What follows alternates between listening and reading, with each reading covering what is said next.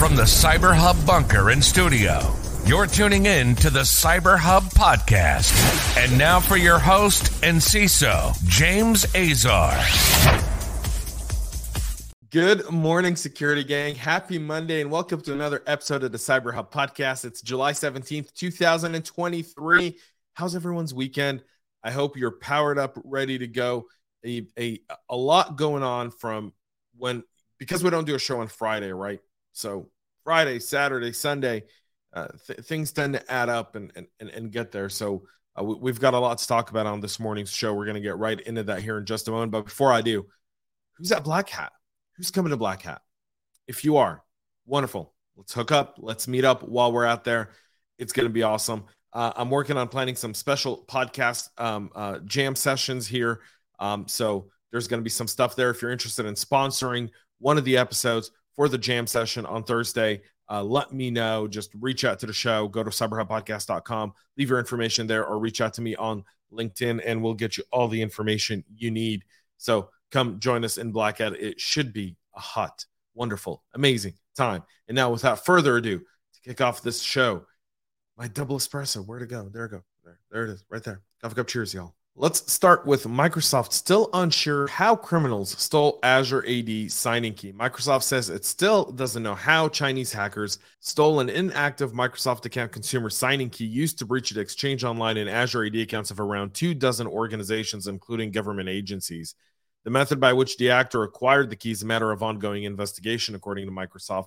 The incident was first reported by U.S. government officials after the discovery of unauthorized access to several government agencies' Exchange Online email services. This obviously piggybacks on what we talked about, how the Chinese had breached the government email accounts of several government agencies and read their emails right before Secretary of State Blinken visited China. Microsoft started investigating the attack on June 16th, found the Chinese cyber espionage group that tracks the Storm 0558 breached email accounts of roughly 25 organizations, including State Department and Commerce. The threat actors used a stolen Azure AD Enterprise signing key to forge new auth tokens by exploiting a get access token for resource API flaw, providing them access to the target's enterprise email. The telemetry and investigation indicated that post-compromise activity was limited to email access and exfiltration for targeted users. On June 27th, Microsoft also revoked all valid MSA signing keys to block all attempts to generate new access tokens and moved the newly generated ones to the key store that it uses for its enterprise systems. However, Richmond has no longer detected any key-related issues with this. However, this still remains an ongoing investigation and scary as to what's really going on there, the fact that they can't get to it. So there's a few things. Either this was probably potentially something that the Chinese got their hands on during SolarWinds, and it was a ticket they used now, meaning they kind of held a get out of free jail card and left it till there, or it's an insider threat, right? It's one of those two, or Microsoft's infiltrated in one of their overseas facilities. We talked about JumpCloud last week, letting everyone resetting all of their API keys. Well, now we know that they are under a sophisticated nation state cyber attack that's behind a security incident that targeted some of its customers last week. The company, which operates a zero trust directory platform, also authenticates, authorizes, and manages users, devices, and application. It reset all of its API keys, potentially affecting thousands of customers, including Cars.com and GoFundMe. The unnamed nation-state actor gained unauthorized access to JumpCloud systems and targeted a small and specific set of customers. On June 27th, the company said it discovered anomalous activity on an internal orchestration system, which they traced back to a sophisticated spear phishing campaign perpetrated by the actor on June 22nd, according to the CISO over at JumpCloud, Bob Fan. That activity included unauthorized access to a specified area of our infrastructure. JumpCloud discovered unusual activity in its commands framework for a small set of customers on July 5th and performed a forced rotation of all admin API keys. That's how it mitigated the attack vector for the hack, and it notified and worked with impacted customers. The firm also activated its IR plan and informed law enforcement on its investigation and steps designed to make its systems and customers' operation more secure. Further, I'll go on to say, out of an abundance of cautions, we rotated credentials, rebuilt infrastructure, and took a number of other actions to further secure our network and perimeter. So Fan also added that these sophisticated and persistent adversaries have advanced capabilities, so defenders need to share information and collaborate. He's not wrong there. So that's what's happening at JumpCloud. We talked about it last week. It's good to bring that up and have a little bit of closure. As Zimbra Zeroday is demanding urgent manual update. This was released on Friday. A bug in the Zimbra email service is already being exploited in the wild, according to Google's tag team. Teams running the Zimbra collaboration suite version 8.8.15 are urged to apply manual fix against a recently discovered zero-day vulnerability that's being actively exploited in the wild. Zimbra's cloud suite offers email, calendar, function, and other enterprise collaboration tools.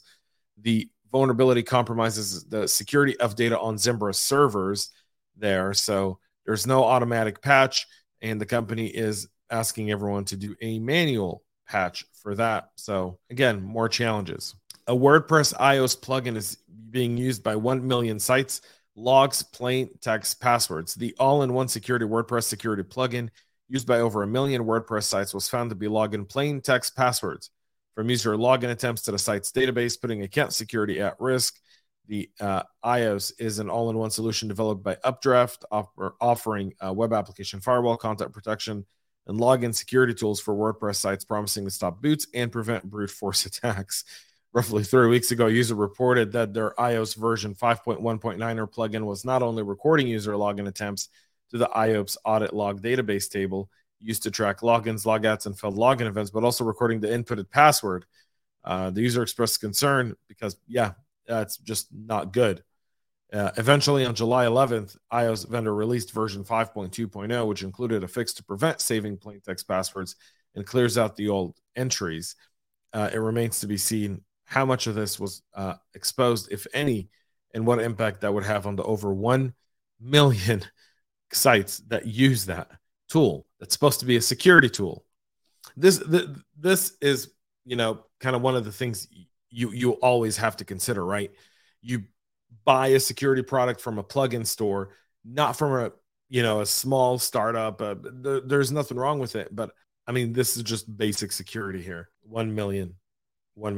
Adobe on Friday also announced patches for a critical severity vulnerability in Cold Fusion that could be exploited to achieve arbitrary code execution. CVE 2023-38203 with a CVSS score of 9 or 0.8. The flaw is described as a deserialization of untrusted data in Cold Fusion versions 2023, 2021, and 2018. So Adobe is asking everyone to update that as well. They're aware of a proof of concept blog that was posted in the advisory. Also on Friday, they announced the issue was patched with the release of Cold Fusion 2023 Update 1, 2021 Update 7, and 2018 Update 17. So there's that too if you're using Adobe. Thousands of images on Docker Hub leak auth secrets and private keys. Researchers at the RWTH Aachen University in Germany published a study revealing that tens of thousands of container images hosted on Docker Hub contain confidential secrets, exposing software, online platforms, and users to a massive attack surface. Docker Hub is a cloud-based repository for the Docker community to store, share, and distribute Docker images. These container creation templates include all of the necessary software code, runtime libraries, environment variables, and configuration files to easily deploy an application in Docker. The German researchers analyzed over 337,171 images from Docker Hub and thousands of private registries and found that roughly 8.5% of them contain sensitive data such as private keys and API secrets. The study assembled a massive data set of 1,647,300 layers from the 337,171 Docker images, sourcing the latest images version from each repository when possible. Data analytics using regular expression has searched for specific secrets revealed the exposure of 52,107 valid private keys and 3,158 distinct API secrets and 28,621 Docker images. So just showing you what that is. This is significant here. The using of exposed keys and stuff and stuff going into software. We have a software challenge as an industry, and we really need to address it. This is one way.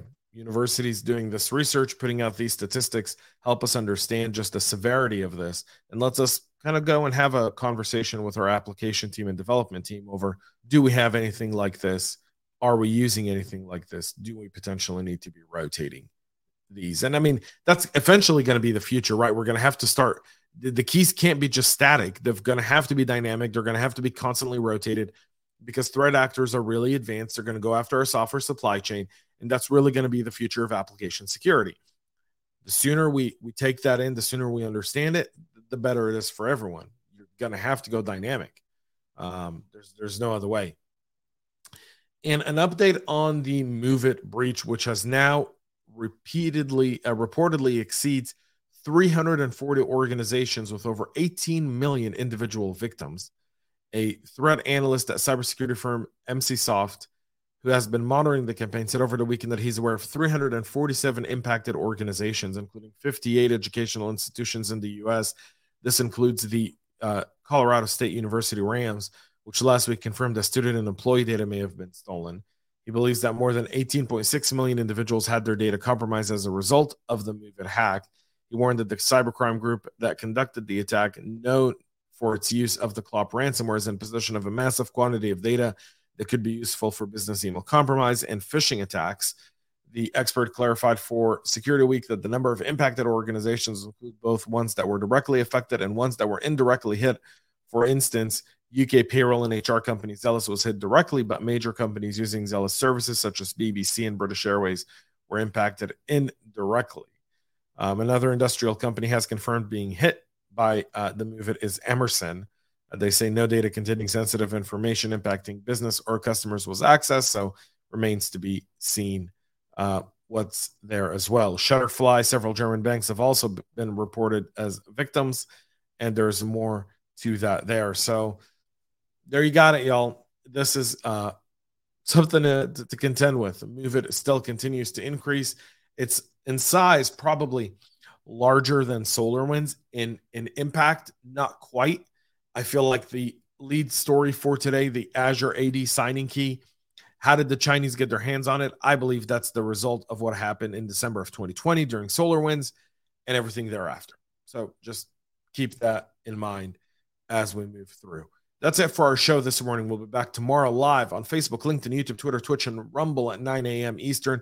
Tune in then for all the latest. Thank you all for being here. If you're going to Blackout, if you're interested in being part of the podcast jam session, please reach out to us on our website, cyberhubpodcast.com, or reach out to me on LinkedIn or YouTube, where we'll get you all the information you need, and you can potentially be one of our partners at Black Hat this year. I'm really excited about it. So can't wait to see y'all in Vegas. Till then, and until tomorrow, have a great rest of your day, y'all. And most importantly, stay cyber safe.